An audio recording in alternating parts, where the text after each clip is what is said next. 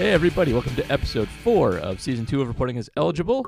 We are all stoked up for coming off a great game once again, and have lots to talk about because the Packers have their first kind of real opponent next week. But before we get to that, I should do intros before I forget, and then I should introduce myself before I forget that. But first, joining us in lovely suburban Wauwatosa, we have... I'm J.R. Radcliffe, training sports reporter for the Milwaukee Journal-Sentinel. Is it suburban Wauwatosa? Is Wauwatosa big enough to be...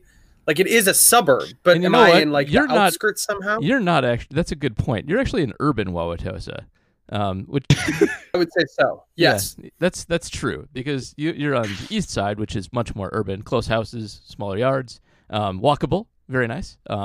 Whereas my parents, for instance, live on the far outskirts of Wauwatosa, which is much, much more suburban. Giant, huge yards. It's basically sidewalks. Brookfield. Yeah, pretty much Brookfield. So... You're right. So, like, there's this Brookfield, Tosa, Hayes, like Halo. That's suburban Wauwatosa. Yeah, I agree with that. You're right. You're in the urban part, the good part. So, I would agree with that. And yeah, East Town forever. And in Colorado, as per usual, I'm Matt, but you can call me Matub. APC memesmith, general Twitter rabble rouser, and I live on the west side of Colorado Springs. I'm Paul Noonan. I write for Acme Packing Company, and I actually haven't lived here long enough to know which direction of St. Paul I actually live in. It's very confusing. The river kind of bends, and so you can't use the water. When you're in the Milwaukee area, you can always kind of rely on the direction of Lake Michigan to tell you kind of where you're heading. And here we got this like bendy part of the Mississippi, and it's all over the place, and I never know where I am at any given time. So in the middle somewhere. I don't know. Who cares? Did I ever tell you about my friend Nick from Chicago? Nope. So he's from Chicago, and when he and I met, I was living on the shores of Lake Michigan in Michigan. And so I was like, yeah, it's really cool to watch the sunset over Lake Michigan. He's like, you watch the sun rise over Lake Michigan, you dumbass. Like, not on this side. Not on this side. It's the other. Well, that's fun. All right. Before we get to football, really quick, you probably know we are part, technically, of the MKE Tailgate Patreon, and to get the mini pods, you have to be a Ball and Glove member or higher. That's $5 a month. Just so you know, at Acme Packing Company, with assistance / blessing of Football Outsiders, we built a T-shirt last week on the Dust Up with Rob Demoski not liking DVOA.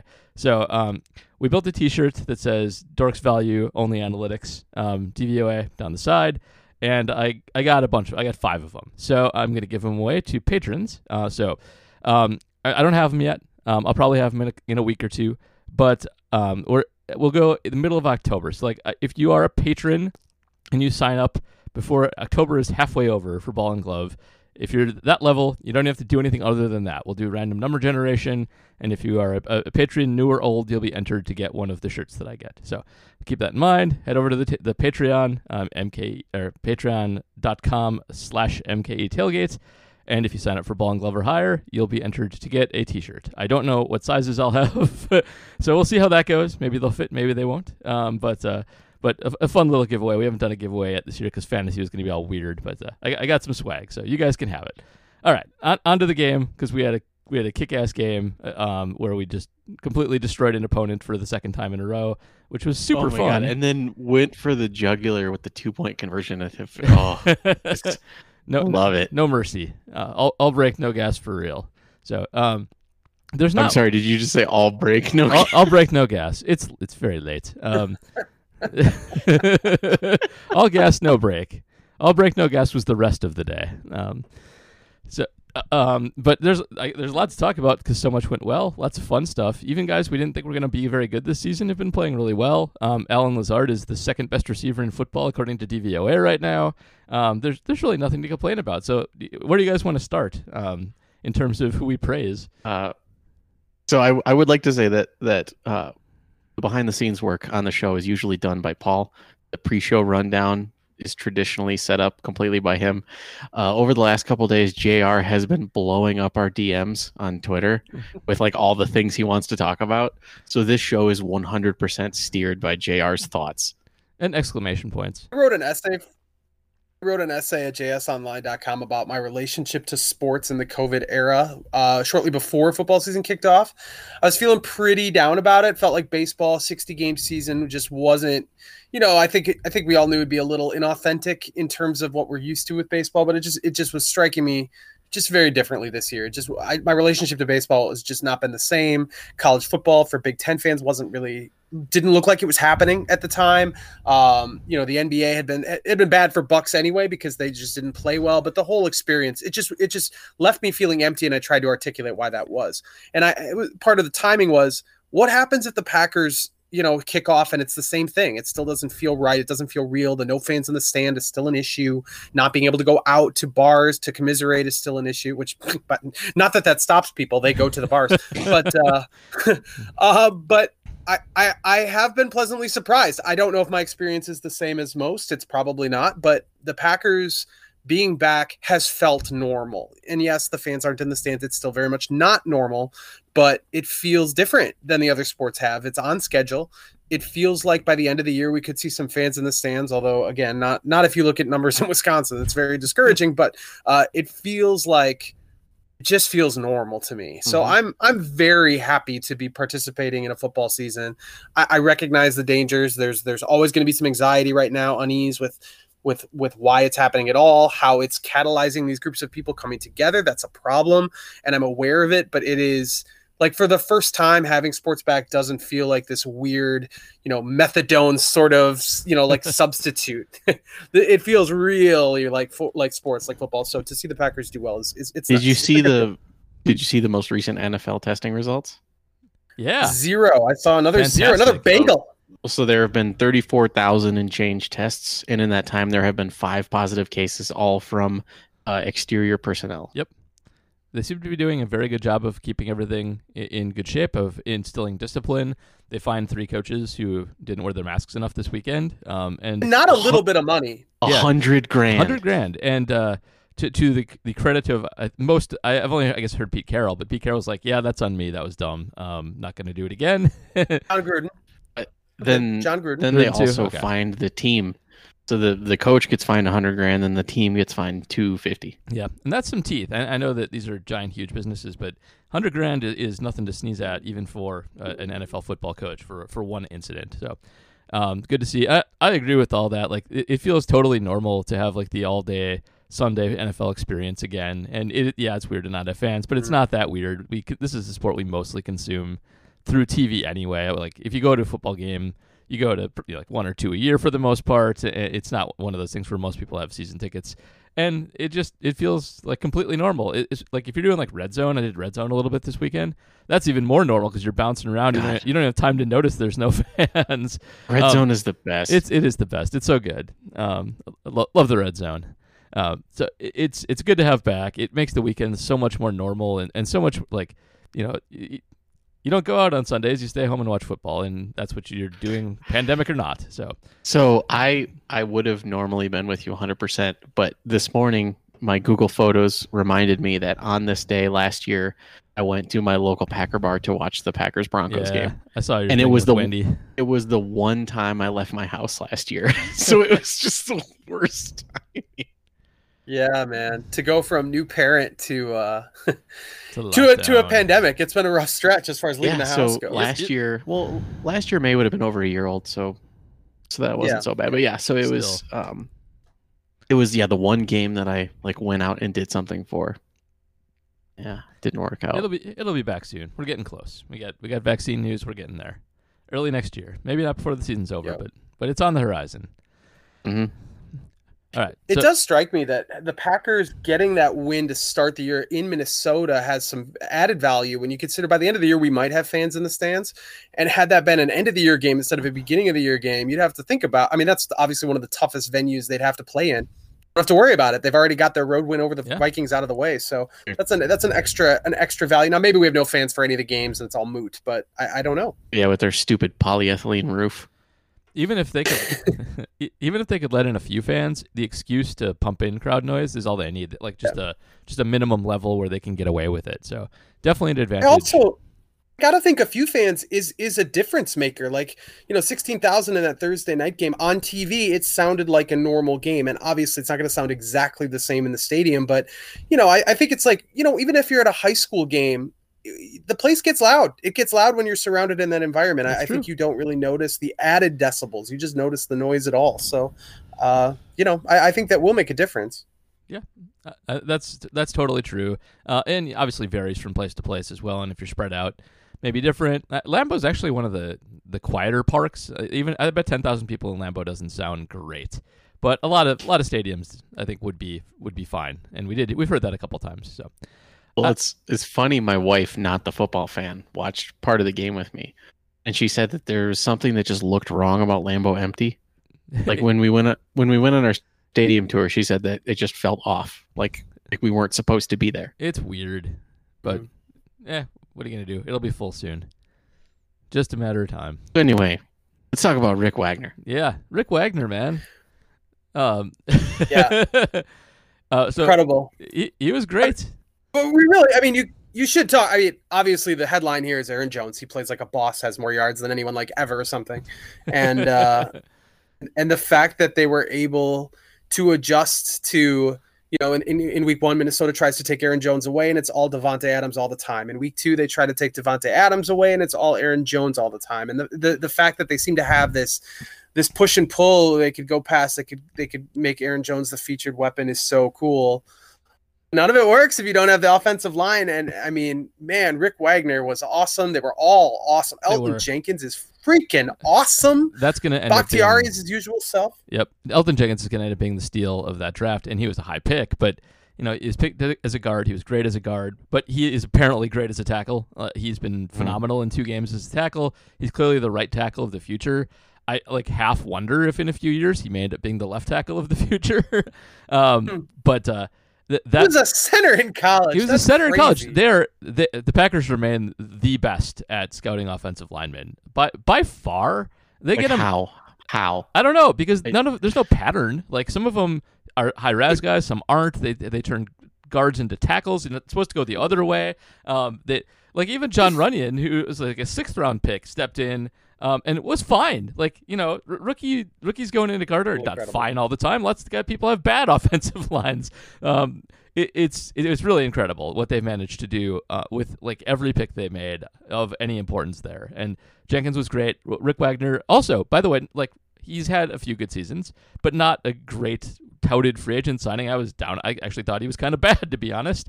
Turns out when he's healthy, he's great. He's also fantastic, and he is apparently healthy now and had just a fantastic game, one of the highest PFF graded players in the game, and I think has no pressures, no losses so far this year.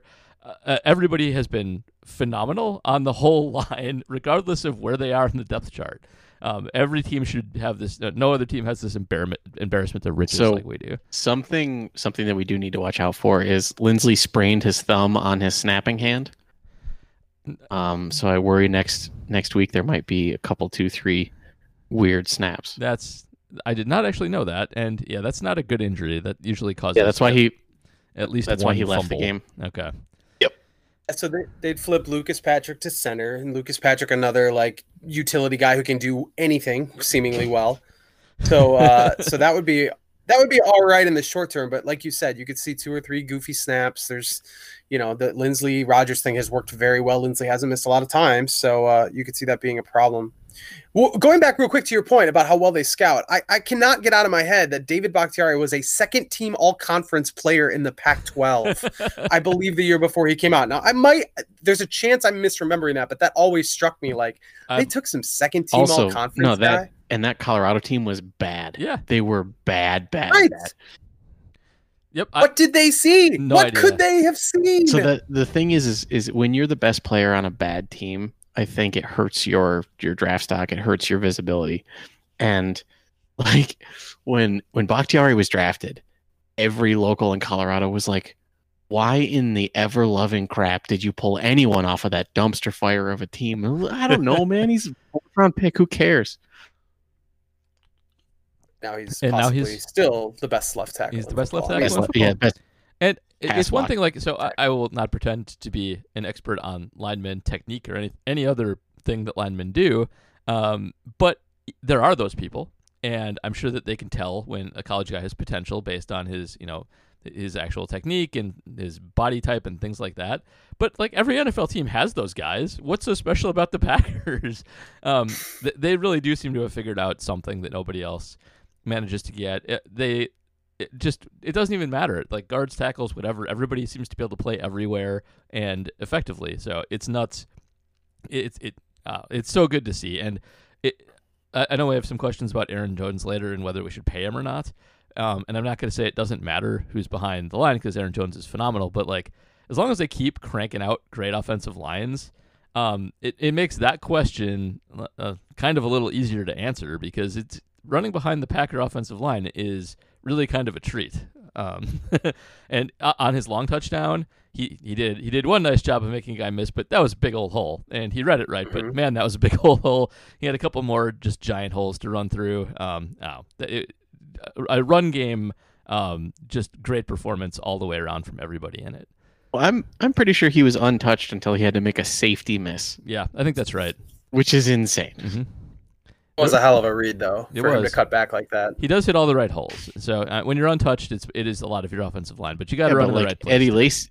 Eddie Lacy hit all the right holes. James Starks did not. So there you go. There's your not everyone can run behind the Packers line because Starks always wanted to bounce outside instead of actually taking the read that was given. That is true. That was one of James's problems. Ran hard, not the best eyes. Did you guys see the Tyler Ervin play that Jack Wepner tweeted earlier today, where he meant in motion? Oh man, I'll send it over later. But where the Lions ran into each other. Where the Lions ran into each other. Just based on Tyler Ervin's motion, the two inside linebackers for the Lions were following different people and not watching each other, just crashed into each other. I think that was the Sternberger play action play, wasn't it? I believe so. Yeah, I think so. So, like, Sternberger's guy ran into the guy guarding Ervin because they weren't watching carefully, and that's why Jay Sternberger was so open. He dropped it, but that was like a touchdown or close to it if he catches it. So, Tyler Ervin had all the green grass in the world. There was nobody there. It's just a matter of how fast he is, and I'm still not sure because he still keeps not catching the ball.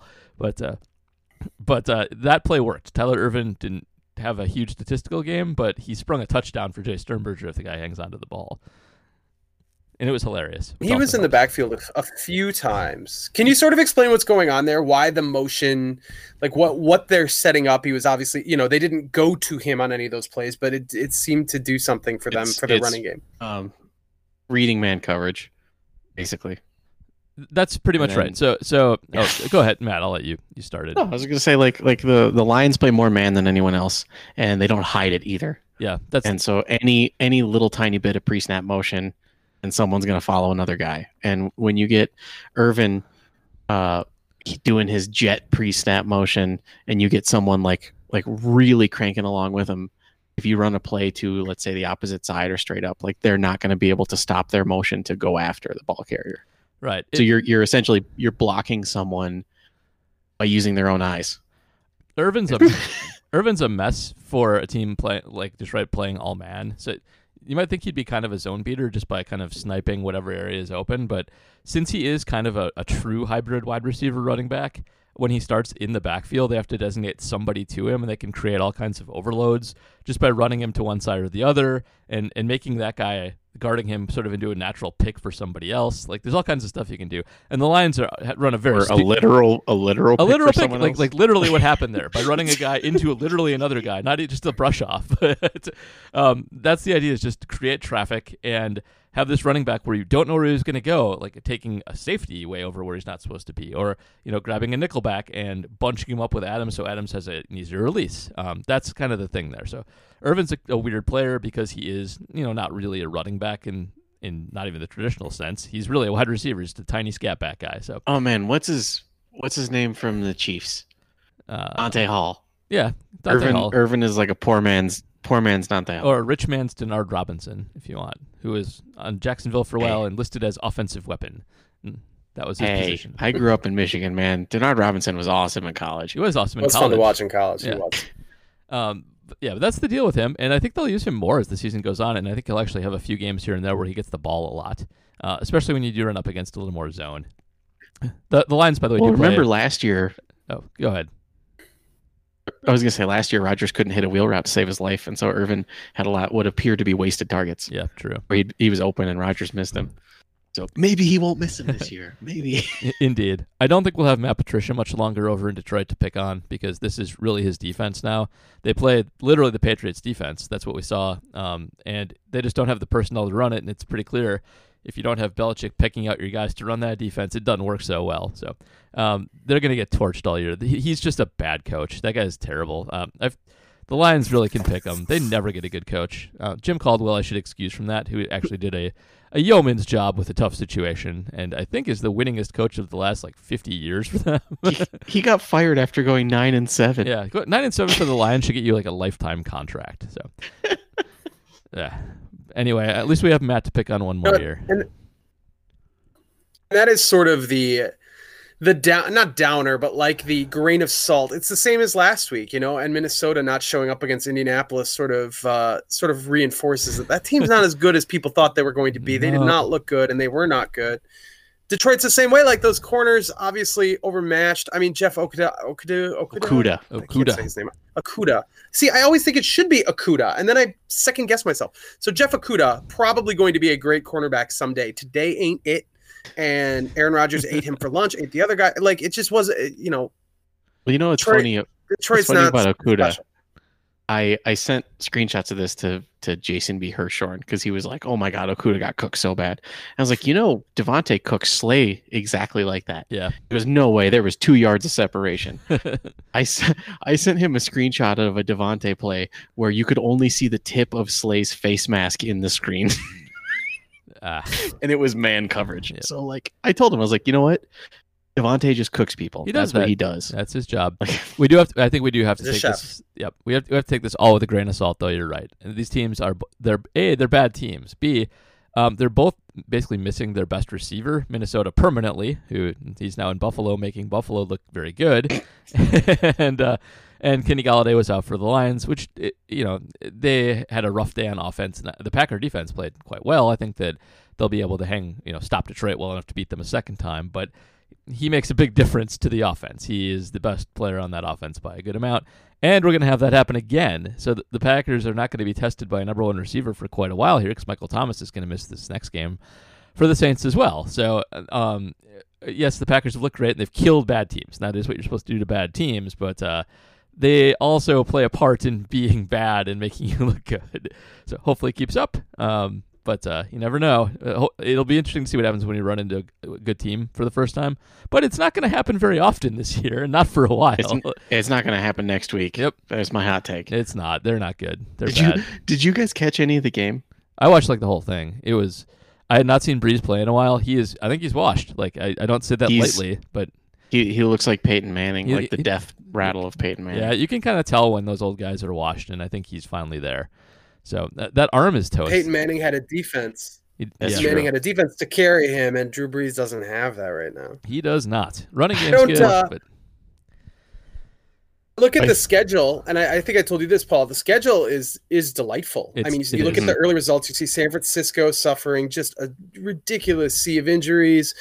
Carolina's on there. Tennessee's going to be a problem. Tampa Bay's got a decent defense, but they're considering this division, especially. The Bears are 2-0, but barely scrape by two teams that no one thinks is great. So this schedule is favorable. Holy smokes, does it look good right now? It really does. That's why you can't judge a schedule before the season starts because you never know what's going to happen to everybody. And it before the season it looked really imposing, and now it looks just like a kind of a cakewalk. Mm-hmm. I know they've been a regression candidate, but the thing about the Packers always being a regression candidate is if they have extra losses, they got to come from somewhere, and the Lions and Vikings have had things hit them just far more severely than the Packers had. They maybe will drop one to the Bears. We'll see. The defense is still good, but I don't know where they're going to lose any random games. They're just way better than most of their schedule. But also, can we talk about how the Packers have technically regressed in the way they were supposed to? That's true. That's a good point because it was a one-score game thing. It was based on not having as many interceptions. And those things, they haven't played a one-score game yet. They're just playing much better than the teams that they're playing against. And their defense is playing I'm not going to say outstanding because they're getting run on and they still are having some garbage time issues, or did it against the Vikings anyway. But they look better. They look more like a good technical defense of it. They look competent as opposed to lucky. Yeah, exactly. That's a good way to put it. Like they're not just getting like a bunch of garbage to get them off the field. They're actually getting stops when they need to. Kevin King's a star now. I know we'll talk about defense later, but Kevin King isn't they don't even throw isn't at he him considered one of the best like red zone corners right now? He is. Kevin King's weird, man. Like he graded out last year as like the third best red zone corner by I think Doug Ferrara did that. I always get him and Mike Tanier mixed up. So whoever did that, but he's great in the red zone. He's vertical, and that's what you got to be in the red zone. But he does get toasted on the longer field a bit. But nobody's throwing at him. I went and checked his stats, and there's like not enough to really judge him on yet. I don't even know who's being picked on. It seems to be all like weird safety and linebacker matchups. I was gonna say, like, I remember hearing Chandon Sullivan's name. I remember hearing Savage's name. But then like Jair gave up like that one play. He gave up that one play. Chandon got a little bit roasted in the Vikings game, but he was nails in the Lions game. He was great. He was great in run support. He graded out very highly. He had a bunch of passes defended. He had the interception. That interception was phenomenal. Just it was a great break on the ball. So I think he just had a bad first game to the season with not as much work. That guy, Chandon Sullivan. Oh, go ahead. I was gonna say, can we talk about how that play made me tweet out my most intelligent tweet probably ever? Sure. What was it? The how the play design was stupid. Oh, the play design was stupid. Yes. Please, we haven't done describe a meme in a while. This is not really describing a meme, but it's close. So so the play was play action to the left with Danny Amendola running just like this like little 3-yard hitch. You should never run play action at your intended receiver because the cornerback who's guarding him can both look at the running back and the receiver at the same time. Exactly. So there's no reason for him to take his eyes off of Amendola that whole time. It fools him into looking where the ball is going. Exactly.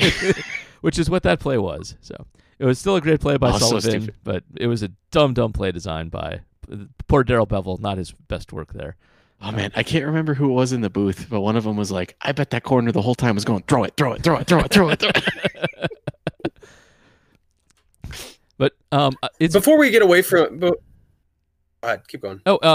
Chandon, real quick, he was a small sample size star last year. He graded out really well up by PFF and on all his Football Outsider metrics when he was in the slot. He kind of split time there with Tremont, but overall, the slot defense for the Packers was, I think, like third overall, just outstanding last year. So everything kind of told us that Sullivan was, if not a star in the making, at least a well above average defender. And with a few minor bumps against Minnesota, he's been that so far. So, yay for that. Before we switch full stop into defense, the Aaron Jones thing, I want to revisit this contract thing because we've obviously talked about it a lot. You would be on the side of you just don't pay the running back. You're not alone. A lot of people feel that way. I mean, they're gonna pay him, right? No. Like it would. I just can't imagine this Packers team taking that stand with a guy who's this productive and he's got personality and everything. And we talked about the teams are paying their guys. Like Dalvin Cook got paid by a Vikings team that pays attention to analytics and stuff. Like I can't imagine the Packers not paying him. Like that would be so bold at this point. But if they pay him, they can't pay Bakhtiari. Well, because Aaron Jones is going to get $14 million a year. Bakhtiari said this, and I don't know if it's true, but he's like, you can finagle things, you can make the cap work, and if you want a guy bad enough, and I don't, maybe they don't want Aaron Jones bad enough, but like, I don't know, I just feel like they're find a way to get him on board for a long term. But I mean, you're right. They can't just give up on Bakhtiari. They can't make that choice. That's the problem fundamentally, though, is in a salary cap league. I mean, they can say you can finagle it as much as you want, but you hit it eventually. The Saints hit it a bunch of times. The Vikings are going to regret that Cook contract. Like that's a contract you give a guy when you're competing right now. They're no longer competing right now, and the reason they're not competing right now is because they were up against the cap and they had to let a bunch of defensive players go, especially in the secondary. They had to fill them with cheaper players, fill them with draft picks. And that was caused by primarily Cousins overpaying a few other guys. But when they gave that money to Cook, they kind of ruined any quick rebuild that they might have. And it's hard. You have to make hard choices like that. The problem with Jones isn't so much that he's not worth paying. It's that there's enough teams out there that still pay running backs too much. There's a middle class of teams that kind of realize, all right, this guy's good, he's valuable. It's not like running backs are totally worthless. That's not really our point. But like he's probably worth more like $5 or $6 million a year. That's probably the going rate for a free agent running back who's 26 years old, without the dumb teams overpaying. The problem is there's going to be some team that sees his production and sees he's still pretty young, which he is, and decides that they're going to give him like $14 million a year. And that's the fundamental problem, is you're competing with the person who's going to pay him the most. That's going to be a bad front office that overvalues the position too much. So, and that's a big difference. Like, the difference between what he is probably worth in terms of wins added versus what he can get paid is just really big. So I don't think they can pay him, because to keep him, you have to overpay him a lot. And there's going to be a big argument internally. The Packers have their own analytics guys. Aside from having analytics guys, they have a famously frugal front office in terms of handing out deals, and they're more than happy to let positions go when they guess they might decline, like guards especially. Like old guards do not get re-signed by the Packers. I suspect you might see the same with running backs. If they can get him on a short deal, like going through his age 28 season or 29 season for medium money, yeah, all right. But I just don't see that happening. He's gonna get 56 over 4. Yeah. Like someone's gonna give him that. So should we bring to light discussion we had behind closed doors that will probably get us kicked out of Packer fandom? Well, I don't know. I don't want to edit again, but sure. Do we trade Aaron Jones now? Oh, geez. Football trades don't happen. So I'm just saying, like some team, so like it's not unheard of to give up a stupid pick for a pass rusher just for the opportunity to pay him. Like, are teams stupid enough to give up a second just to pay a running back? I don't think so. He's still valuable this year. He's still cheap this year, and I mean, what would it take for you to have to trade Aaron Jones? I'm not even sure. Like I'd want it to make it worthwhile, not like my head getting chewed off by fans. I think I'd want a first, and nobody's going to do that. So yeah, Fair enough. Yeah, you got to appease your fan base. There's the headline. Paul Noonan values running back as first round pick. Fair enough. But like he's good, but they do have this they have this awesome line, and he looks good because he is good, but he also looks good because Jamal Williams isn't good. So it's not like you can throw anybody back there to run the ball, but Jamal Williams is a bad runner. He's good at other things, but he's a bad runner. So that makes Jones look even better.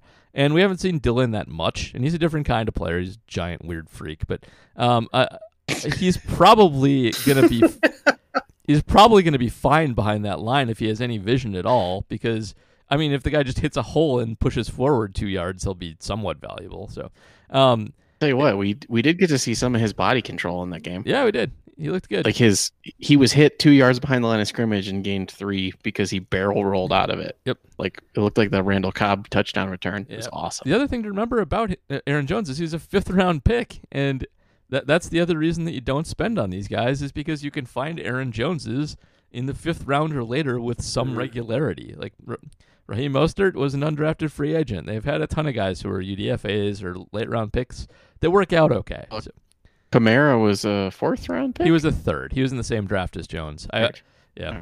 Okay. I remember writing the analysis and being like, we got Alvin Kamara Jr. for way less draft capital. We're great. So, yeah.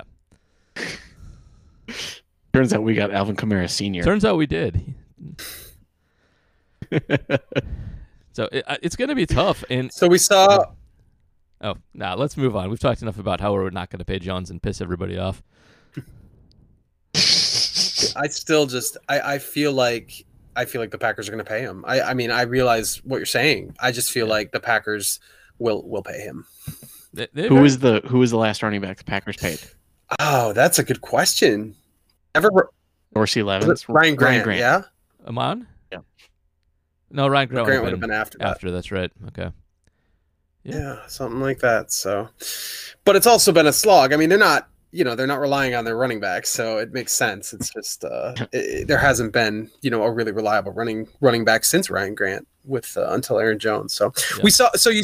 I mean, Brandon Jackson was incredibly reliable, but more of a Jamal Williams. He was a guy who ran the ball. Yes, Brandon Jackson. I would. You know what? Brandon Jackson could probably start at right guard for half the league right now. That was the old Brandon Jackson, John Kuhn, James Starks, Dimitri Nance Super Bowl winning backfield, friends. So good. By the way, Brandon Jackson, I believe, averaged 5.1 yards a carry that season. So he was not bad. Wow, actually pretty good.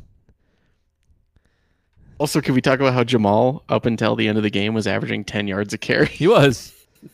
It was on like 3 carries, but still. Yeah, this is not the best time to have the Jones conversation because I think a lot of people are going to run up on the Lions pretty well. David Montgomery did it against them in week 1. He was also like number 5 in DVOA, and really that's just the line run defense being 32 in run defense. So let's revisit again in a few weeks when we've had a few tougher defenses to face.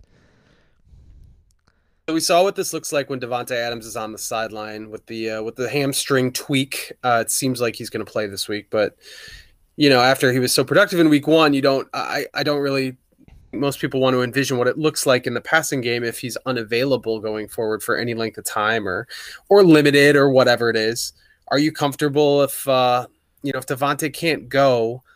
It seems like that would be okay. It seems like the way, he's got full trust in a lot of people. If the tight ends can catch a ball, if MVS can catch a ball, it seems like, Aaron Jones made one of the most spectacular catches of the game. So it seems like they could make that work, right? Yeah, I think they can. I wouldn't want to do it for too long. So I think they can compensate for some Davante loss just through play calling and gimmickry and things like that. But he does give you that sort of bread and butter, easy 7-yard out every once in a while that keeps the offense moving, and you are going to miss that. And I think eventually people will solve the Packers without Davante if he misses a lot of time, just because the rest of them they have niches. They're all good at something, but nobody really creates their own shot like Davante to put it away. Like MVS is like your 3-pointer guy. You can spring open for a 3, but he can't create his own shot. Allen Lazard is like a good glue guy, very efficient, but also can't create his own shot, but he'll finish nicely. You need Davante there to open everything else up. Otherwise, you expose yourself a little bit. But I think for a small sample size, they did it last year when he was out. They were actually very good offensively without Davante for a few games last year. And I think just through play calling and using DeGuara and Irvin sort of trickily to compensate for him not being there, they'll get by. I think like 3 games is kind of the ceiling on that before they start to feel it. Hey, maybe we'll have EQ back. Maybe so. That was a weird one. I didn't even know he was hurt until he got put on IR. I don't think anyone really did. Yeah. So when EQ was healthy, he was actually making the timing routes. Like he was an out route guy. He's a fairly crisp route runner. At least was. We haven't seen him play for quite a while. Yeah, I think that's if Davante sees significant time out, I think once EQ comes off of IR, he's going to be the timing guy. Yeah, I think he's the guy who pretends to be Davante. I agree with that. Just, can't really replace Davante. Well, it's funny. So, in the Saints game, I remember one of the announcers called it out. Whoever the Saints had playing the X was literally just running slants the whole game. They're like, that's the Michael Thomas route. Yeah, that does. The Lions did that in week 1 with they just put Cephas in for Golladay, and that didn't work because Cephas is a rookie who had no preseason games. I don't get teams sometimes. I guess I get it when it's the Lions. They did the wrong thing because they're the Lions. That's what they do. I was listening to the Green 19 podcast, which is a plug. My colleagues Jim Ozarski and Tom Silverstein, they do a great job covering the Packers and usually have a new pod posted the night of the game from the stadium, recorded in the stadium. And listening to them talk about receivers and Aaron Rodgers, and it kind of reframed it a little bit for me. And maybe this is abundantly obvious to people, but it just struck me differently in talking about him having trust with his receivers. It occurred to me that maybe it's less about that trust being built from a confidence in their ability level, their skill level, or, it's not Aaron Rodgers saying to himself, I can't throw it to MVS because he's going to drop it. It's more like he just has such a high bar of openness that a receiver needs to be, because he's so, he's historically great at preventing interceptions. Yep. He hit the threshold. The bar is so high for him. He needs guys to run those routes crisply, and then he trusts the space, not so much the receiver, but the space that he has. And that kind of dawned on me as I watch him continue to go back to MVS, and knowing that this scheme that Matt LaFleur has cooked up seems to be better at creating opportunities for receivers, and just seems to be working, getting guys open. Even Davante Adams, when you target him 18 times, he's still getting open. I know that's, some of his release and some is the scheme. And, maybe to me, that sort of speaks to what we're seeing out of Aaron Rodgers this year. He is capable of, he goes back to guys. He's not giving up on anybody. He's going to keep throwing the ball to guys like Sternberger, even if they drop it a couple times, because they are getting open. They are giving him the space that he trusts. I don't know if that's accurate, but I think that's 2010 Rodgers for you, man. Like, how many times did he go back to Jordy after a drop? And there were many drops. People do not remember those, but there were many. Jordy did not have good hands originally. That is very true. He didn't. Neither did Devontae. Devontae had a struggle. He had a really rough start. Oh yeah. Go on Twitter and search for the word "dropped Vontae." I bet you can find it. I remember speaking. I actually, in stupid, blind squirrel acorn thing, I remember having arguments with people like, I really still believe in Davante Adams. I think he's going to be good. And I know the guy I was talking to, it might have been me. People giving up on him. No, it wasn't you. It's one of my worst calls ever. So it very well might. Yeah. I mean, I don't know any better, but like, I just believed that there was still something there. And then, he's emerged. Yep. You can also go play Coach Mike's 3-Minute Miracle, the video game I wrote for Acme Packing Company, because Devontae is kind of the villain of it, and if you target him at all, he always drops it. So Devontae is sorry. Sorry. Yes. Devontae is, the last line of every slide that he does that is Devontae is sorry, and I'm sorry, Devontae, that I doubted you. You shoved that directly in my face. Good work. I can see that developing. I love it. I was never team Janis over Adams because I always thought that was stupid. That is stupid. I was never that. But yes, I was team cut Devontae, and I apologize. Yep. I do think that's a prescient observation by Jim, who's an underrated Twitter follower, by the way. He's very funny.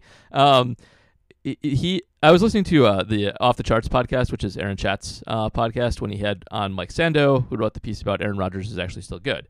And Mike Sando, one of his criticisms was that offenses like the LaFleur offense and the Shanahan offense are often fine with bad quarterbacks because they do create so much separation by scheme.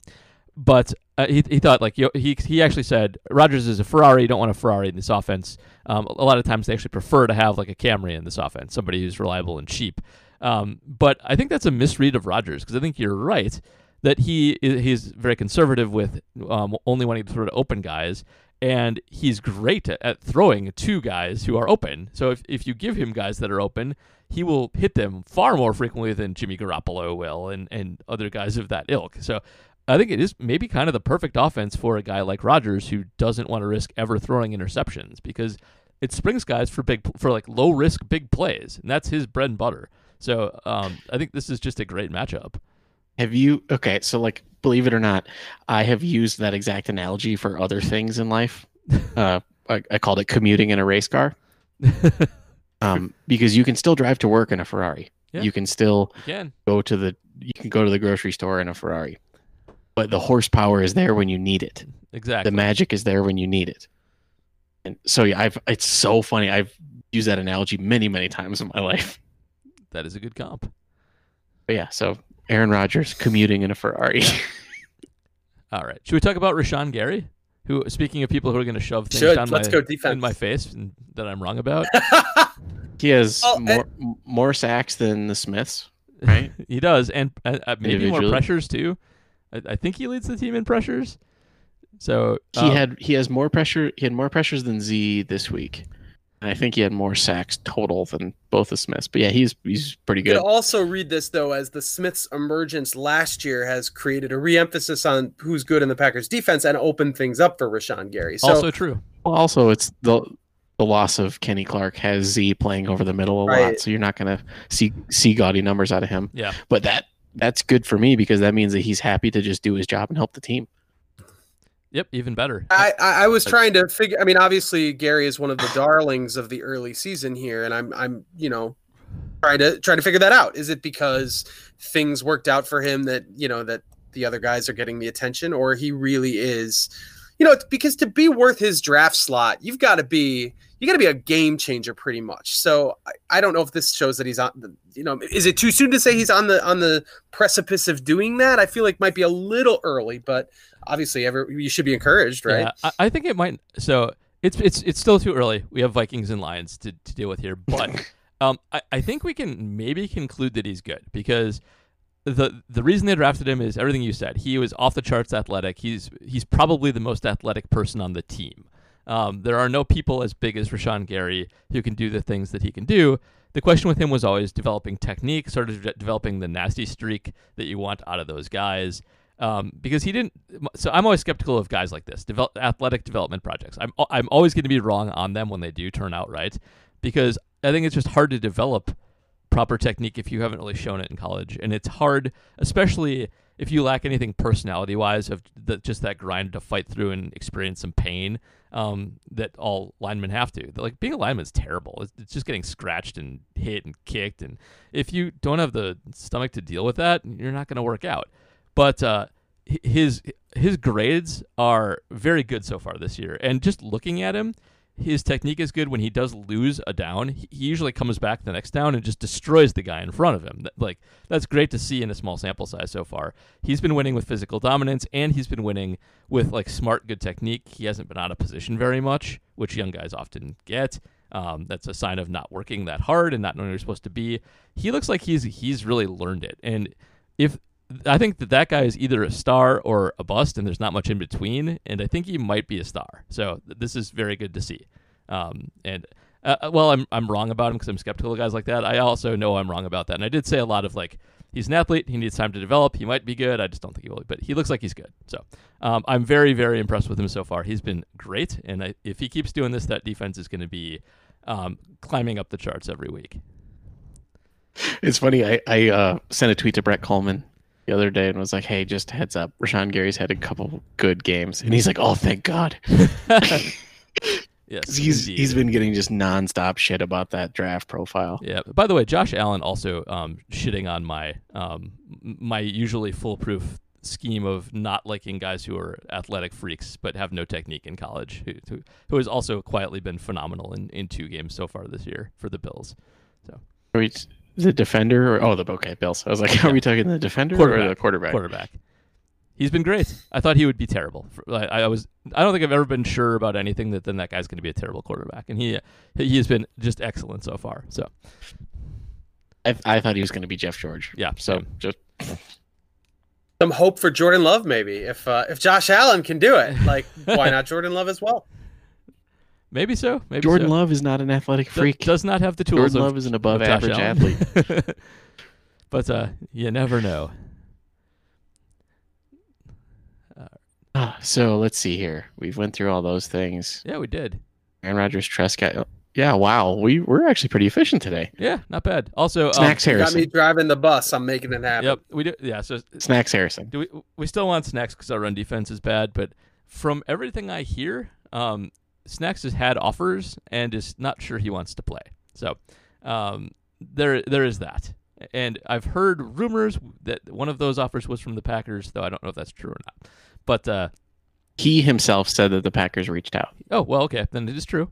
And confirmed. So, yeah. You should just sign on for, let me see the schedule. Is there a 3-game stretch where they're just going to need to run stop? Maybe toward the end of the year when Tennessee's involved? What's the schedule like? I just want them for the playoffs in case they run into the Ravens or the 49ers, which they probably won't run into the 49ers, but they run into the Ravens or some good run team. That's all I want them for. I want him for a 4-game contract. You're right. Whatever he needs to be playoff eligible plus playoffs. That's all I want. There isn't a great corridor of the schedule. Tennessee is surrounded by a lot of crap at the end of the year, so I don't know. Maybe they just don't have the schedule for this. I mean, they could go Tampa Bay, Houston, Minnesota, San Francisco, and then say goodbye. I guess I don't know. Yeah, maybe so. I also still don't. Houston has David Johnson. Yeah.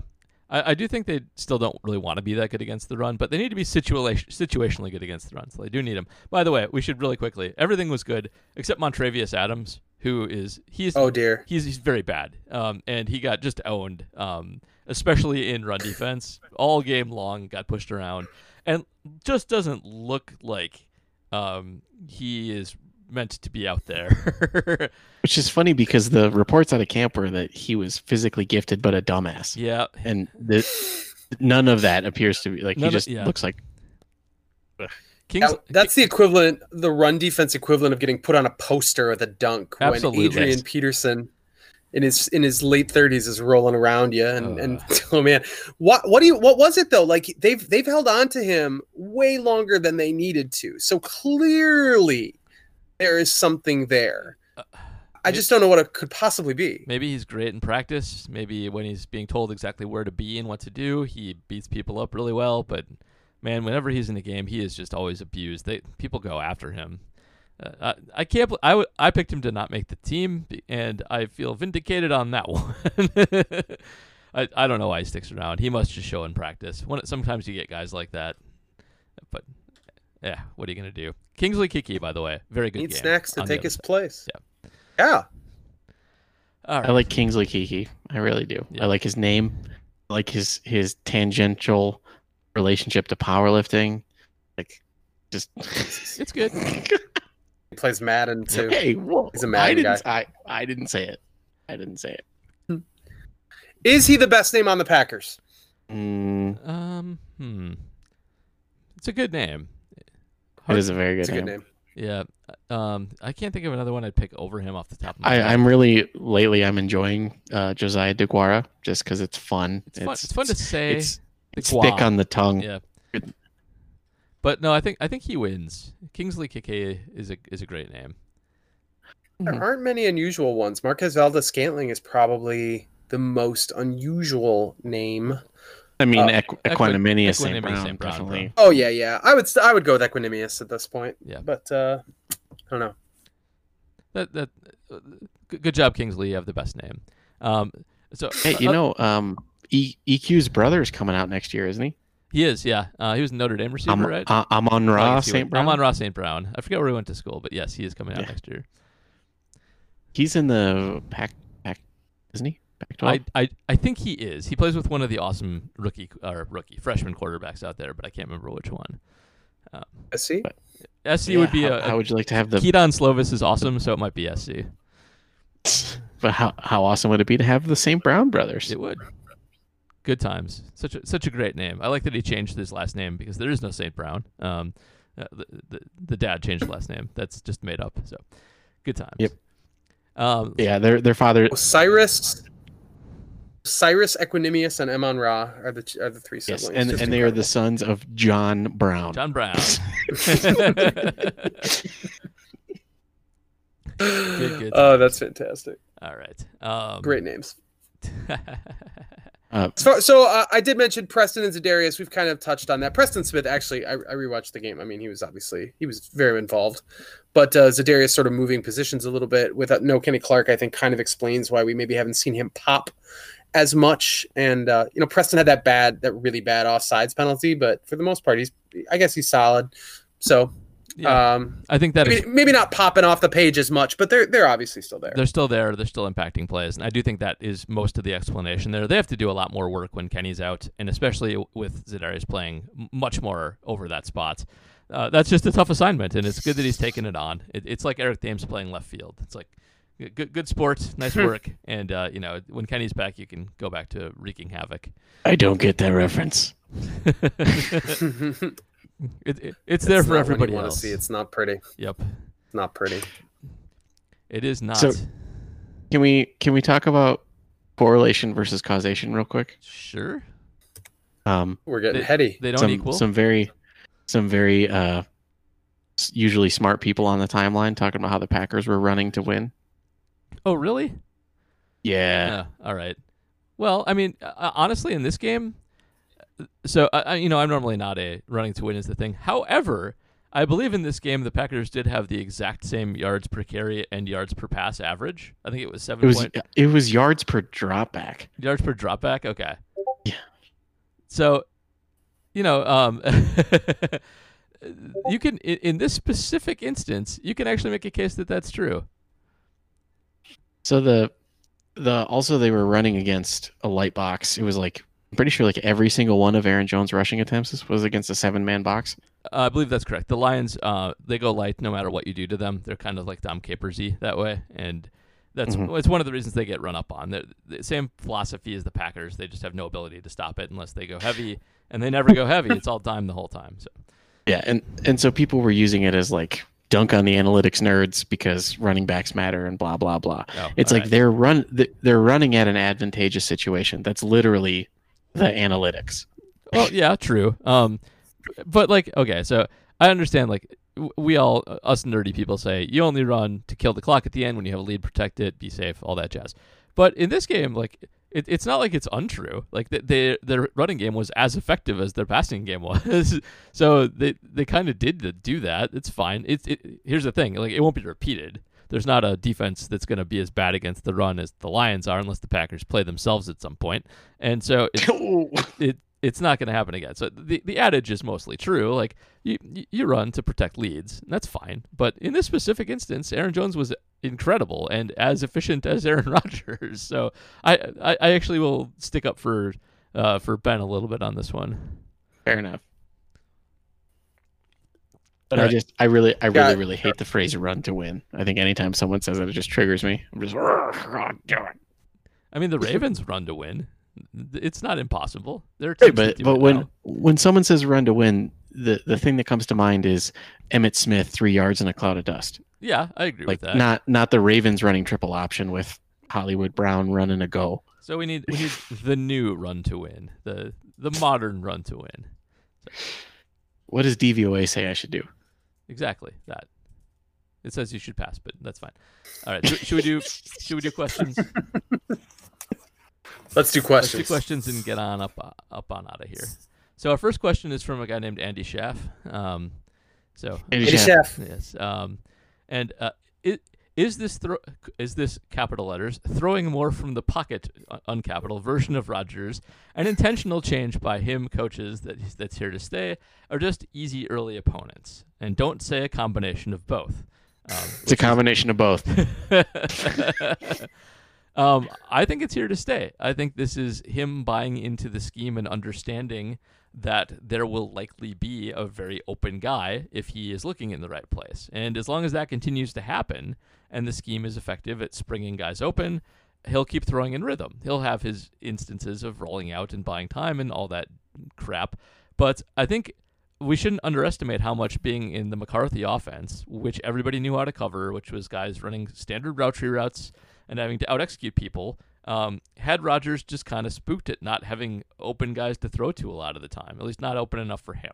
And in this offense, he does. So I think it is here to stay, and I think you'll keep seeing it all season long unless they run into just a line that terrorizes him all game. That might happen. The Bears still have a very good line, but as long as their awesome offensive line holds up and the play calling is still as good, I think you've got Rodgers throwing on time for the rest of the year. See, in the tradition of taking a very small Aaron Rodgers quote and making it the soundbite of the season, I really think that I was watching my 2010-2011 film is like that's the soundbite of the season. I think you might be right about that. We're going to keep hearing that one. But that's the thing is like throwing on time, throwing over the middle, throwing to guys that aren't mercilessly open. Yep. Like these are things he used to do that he didn't for a few years, and now he does again. And hopefully, he overthrew. What's that? He overthrew a running back. I think it was Aaron Jones coming out of the backfield. Overthrew him badly. I remember that one. It's true, that Minnesota game. I think I brought up a short pass. That stuck out because it was like the only time the whole game where it really felt like Aaron Rodgers was off. So same thing in the Detroit game. He throws that bad pass. It's like, wow, that's like what it looked like last year and 2 years ago. You had to be worried that he would just sort of botch a short or medium pass. Not anymore. Like when that ball leaves his hand and there's a second where you don't see what's downfield, you know there's going to be a receiver there. Like, you know it's going to be a great pass. He's just as on time as he's ever been. And yeah, you got to credit what the scheme is doing to get guys open for him. Yep, indeed. All right. From Chris Carr. The Packers are going to win the Super Bowl. Or you know what? They will at least go to the NFC Championship game and face Seattle again. That's happening. It's totally happening. Just get mercilessly destroyed in Seattle. I don't know about that. that'll be, I think, a fascinating matchup. Packer pass defense, I think by then will have impressed everybody, and we'll go into that game actually being very good. But Seattle's defense isn't all that. I think that's a winnable game. It's a fantastic game. I hope we get to see it. But we're talking about the return of Godgers when freaking Russell Wilson's going Super Saiyan, like ascending to the next plane. Like he is. That would be like, people talk about like the elite quarterback matchups for the ages. You want to talk the way Russell Wilson's playing now and the way Aaron Rodgers is playing now. There's your elite quarterback matchup for the ages. Yep. Let Russ cook has worked very well so far this year. They should have done it earlier. All right. Choose not to buy into Russell Wilson after just 2 games while simultaneously believing that Aaron Rodgers is all the way back after 2 games. Agreed. Small sample size for thee, but not for me. Selective small sampling. All right, Chris Karlecki. Where do matchups favor the Packers in the Saints game? Which we just saw the Saints play a terrible game and lose to the Raiders on Monday night. And it favors the Packers when they're on offense. If Drew Brees is holding the ball, we have a chance. So the one place that this does somewhat favor the Saints, there's 2 places. One is Marshawn Lattimore is a very good cornerback, one of the best in football. It'll be the first time this year that Davante Adams has actually had to go up against someone who's half competent. And it's one thing when he's out and they know he's out and they can target and scheme up the other guys. It's another thing when Davante is there, but not as open as normal, because it does sometimes create some problems when Rodgers forces it to him and he's actually got somebody on him that's worth a damn. So there's that. There's also running the ball. The Saints, yeah, they have Drew Brees, who is apparently washed up, but for the last few seasons, they've actually been perfectly happy to pound the ball if it's effective. And against the Packers, it's effective. Like Alvin Kamara is probably going to have a huge game, and if they have 35 carries in that game, don't be that surprised. It's the kind of thing they would do. So it is incumbent on the Packers to stay ahead and prevent that from happening. But if they fall behind at all, then it could go in the Saints' favor a little bit. That's all I'll say. All right. Let's well see. Said. Thanks. So Jonathan Deal, we kind of touched on how is the Kevin King question, which is he's been so good that he's barely been targeted. What more can you ask for from a corner? And that's why you haven't heard his name. It's weird. It's really weird. The Packer corners generally have been outstanding and not the story, so can't beat that. Let's see. Jason Spitz. Can Jay Sternberger really be this unplayable, or is dropping pitch and catch throws a phase that will pass? I mean, Devontae got through it, right? He did. Guys get through it. Guys do get through it. So it would be one thing if he was being counted on to like be MVS and run deep balls all the time and just couldn't ever bring it in. But this just seems like a concentration problem. Like the pass he dropped in that game was a catch that like I'm probably going to make a lot of the time. Not that I would be open or anything like that, but you know, it wasn't like a rocket that you had to stretch out for. It was wide open. Like nobody was guarding him. That's just a rookie nervous concentration problem. It's worrisome. He's still apparently quite far down on the depth chart and behind Mercedes and Bob. So it's not without concern. He should be a little further along, but I think we mentioned a few times on this. You know, he is on the COVID list earlier in the year.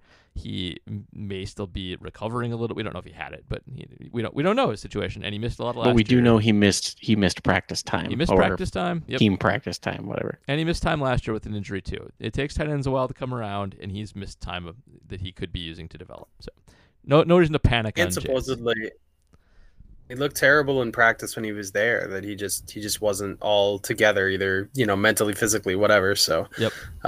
So yeah, I think it's a long road with him, and he's also hope for a flash. He's also a middling athlete, and Paul doesn't like those at tight end. That's true. I don't. It's okay if you're well rounded. If you're going to be a good blocker, that's fine. Then I'm fine with it. But and he maybe is. Still don't know that actually. Got to see him block a little bit more. All right. Max asked, we talked about Aaron Jones' contract already, and I think we kind of answered this. Like, JR's pay the man. I'm probably don't pay the man. Matt, do you have a definitive pay Aaron Jones or not pay Aaron Jones? I'm so on the fence with this. Like, it's like I can't be the deciding vote. I don't want to pay a $14 million running back, but I don't want to lose Aaron Jones. And so maybe. But, to be clear, though, I just want to be clear. I am not saying I'm not saying Packers should pay the man. I'm saying the Packers will pay the man. Okay, fair enough. Good distinction. Okay, then I'm with JR. I think they will pay him. Way to answer a different question. I still don't think they will, but I would also advise them not to. I just think that's too much. I have a price that I would pay him, but I don't think he'll be available at it. So, even though he's been great, what's your price? I think it's talk about that. What's your price? I think the most I would pay Aaron Jones is like 7 per year, and I would go no more than 3 years. Because that gets him up to his age 29. So you'd go 21 over 3. 21-3 I would do, yeah. Okay. Would you go higher or lower? Value. I think that that's a totally fair number for like what I was thinking. Okay. Melvin Gordon is 216, so that would be 8 a year. I think that's a fair number. Yeah. But yeah, I think he's going to get paid more than Le'Veon, but less than Zeke. I think that's so Zeke probably true. Zeke is 15 a year. Le'Veon is just over 13 a year. All right.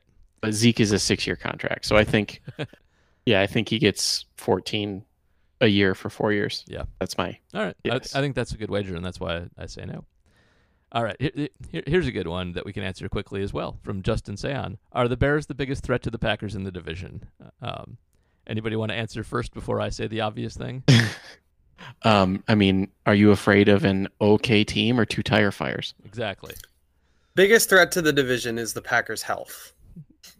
Yeah, that's a good one. I think that's probably true. If they happen to suffer something like Rodgersian, that would be very bad, and they would become bad instantly. But the Bears are good at something. They're good at defense. They've actually been frisky on offense, I would say. Trubisky is still bad, but he's been reasonably productive. Allen Robinson is just amazing, even though he doesn't want to be there. The Bears are the second best team. I think we're pretty clear the Vikings are bad. That's not good. That's very bad. And the Lions, they almost beat the Bears. If they would have beat the Bears, maybe we're having a different conversation. But they look awful as well, and their coach is dumb. It's never good to have a dumb coach. Nothing ends you faster. All right. Let's see. To almost home, yes, the David Montgomery pick is still terrible. Nothing will ever change my view on that, no matter how good he is, because he is a running back, and they've already basically missed out on either of his possible cheap production. And he is good so far this year because he played the Lions. So yeah, still bad pick, but you knew what I was going to say, so that's fine. Let's see. Oh, a Saints question from Monsmoy1. What's happening with Marcus Davenport, for whom the Saints gave the Packers an additional first-round pick? Is he injured or just not as good as the Saints scouts thought? He's bad. He's not that bad, and he is injured. He was okay last year. But he wasn't 2 first-round picks good. He was not 2 first-round picks good, but he was average, which is fine. And he has a hurt elbow this year, which is why he has not played. So, yes, he is. Yes, that good, Matt. It's good nobody could see that because I would have had to hit the explicit button for it. So Marcus Davenport's fine. He is a starting caliber player. He's not great. He's okay, but he is hurt, and that's why he's not playing this year. He will be back, I think, in 2 weeks, but not for the Packer game. And Jay Google saved you for last this time instead of first. Makes Steve happy. The offense is built around having competent tight ends. If the tight ends continue to struggle, will LaFleur make changes to the offense? I think no. No is the answer. The offense will be the same. I mean, it's good to have better tight ends, but there's lots for the tight ends to do in this offense. DeGuara, I think, does a lot of it as his weird hybrid H-back. But like everybody has got a thing. Mercedes Lewis is still great at blocking. He had a great blocking game, as he always does. And it's still good for a leak out every once in a while when people don't expect it. And Bob had a nice game, in limited snaps as a receiver. So he's going to keep using those guys, hoping Jace comes around. But the tight end role can kind of shrink and expand based on who's out there and who's doing different things. So he's got guys he can work with. They're not ideal. It won't be probably its full thing until they get somebody Kittle-like. But, you can't plan to have a Kittle. Those come along only once a generation or so. So No, they don't. If you ask Jermichael Finley. Well, nobody should ask him anything. Nobody should really talk to Jermichael Finley at this point. That guy. I've been doing that series looking back at the 2010 season game by game, and week 2 posted. Today's we record this on Tuesday, and week 3 I've just finished it on a Bears game. It was a loss at the last second on a field goal. Jermichael Finley had back-to-back 100-yard receiving games in those games. So 10 years ago, Jermichael's really good. Can't speak to maybe 2020, but yep. He's got confidence. That's what you like to see. He was a great one. He believes in himself more than anybody else ever will. So. How do you have back-to-back 100-yard games and then finish the season with 600 yards? That's a really good question. I don't know. Is he hurt? No, he wasn't hurt that season. No, he played in 14 games that year. Yeah, or he started 14 games. He played in 16. I don't know. It was a weird season. What are you gonna do? All right, so I think and just real quick on the tight end thing, Tom Silverstein, again, Green 19 really suggesting that Jimmy Graham being in this offense might have screwed up Aaron Rodgers a little bit. Not like permanently, but just that Aaron Rodgers feeling the obligation to get Jimmy the ball, a guy who's not fit for the offense and also bad, may have, just complicated things and made it harder to go because he's trying to keep that part of the engine running. So not having the emphasis on the tight end might actually be, opening things up a little bit. Yeah, a lot to be said for that. Jimmy, there's a lot of bad film on Jimmy last year, being told to go out there and block and then leak out and not executing the block and getting Aaron killed. And Aaron targeted him a bunch, even though he was bad and never open. And veterans sometimes get some deference there, him being the focus of some plays. Jimmy being gone is definitely a huge upgrade, regardless of who replaces him, because while Mercedes Lewis may be a good blocker and not a good receiver, and Bob might be a good receiver and not a good blocker, they're both better at something than Jimmy is, who is good at nothing. All right. The Bears. Can't wait for the Bears. I can't believe they paid it. They're so stupid. Stupid GM versus stupid coach versus whatever happened to the Vikings. Stupid salary cap management. There you go. There's your hear no evil, see no evil, think no evil right there. Packers have avoided all of it. Good times. All right, let's get out of here. Let's go do other fun stuff. So, any plugs this week? JR, I know you have lots of good stuff because I've been reading your stuff. Yeah, I kind of just plugged it. The weekly look at week 2 is up against the Buffalo Bills. It was not a super remarkable game. They played sluggishly in the first half, came back and won, and moved to 2-0, and they were riding high. Actually, then that goes into the Monday night game against Chicago that they lose in walk-off fashion pretty much, and they were the only 2-0 teams left in the NFC by the time the Monday night game rolled around. So Bears Packers was pretty lit from the beginning. That's back crazy, in 2010. actually. Other than that, yeah, I know. Other than that, not much cooking right now. It's been a little slow, but obviously check in with everything I got at jsonline.com on a regular basis. And Matt, anything? I made my first piece of content in months and months. Is for that Acme Packing Company? Is that hot take of the week? Yep, hottest take of the week is up on Acme Packing Company. It went up on Saturday, so it might not even be on the front page by the time that this comes out. But hottest take of the week is out there. Check my Twitter for the link if you really are interested. I make fun of Jermichael Finley and say, like I'm usually pretty goofy about it, but I really was upset with the way Domofsky handled the DVOA thing, and I got kind of serious. When a journalist uses the phrase "I don't want to learn," it bothers me to my core. Yeah, you shouldn't write that down. It's gonna show up for a while. Not good, Rob. So the first 8 minutes of a 13-minute video are ha ha ha ha, and then I get kind of like all right. Yeah, Could hardly wait to watch the grunting. All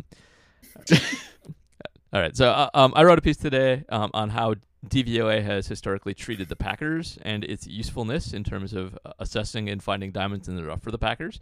Continuing our DVOA theme for the week.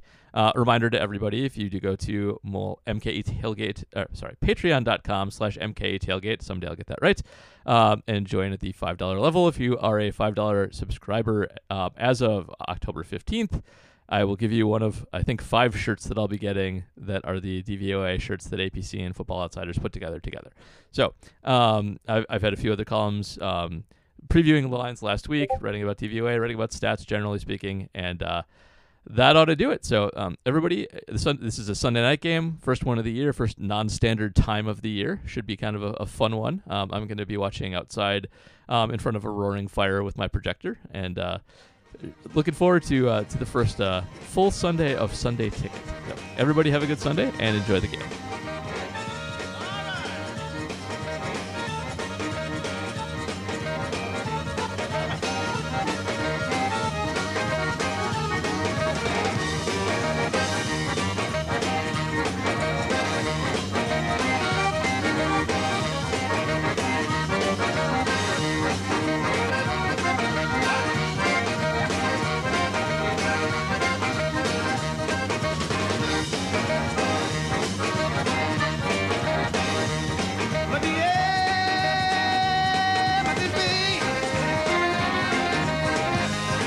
Soir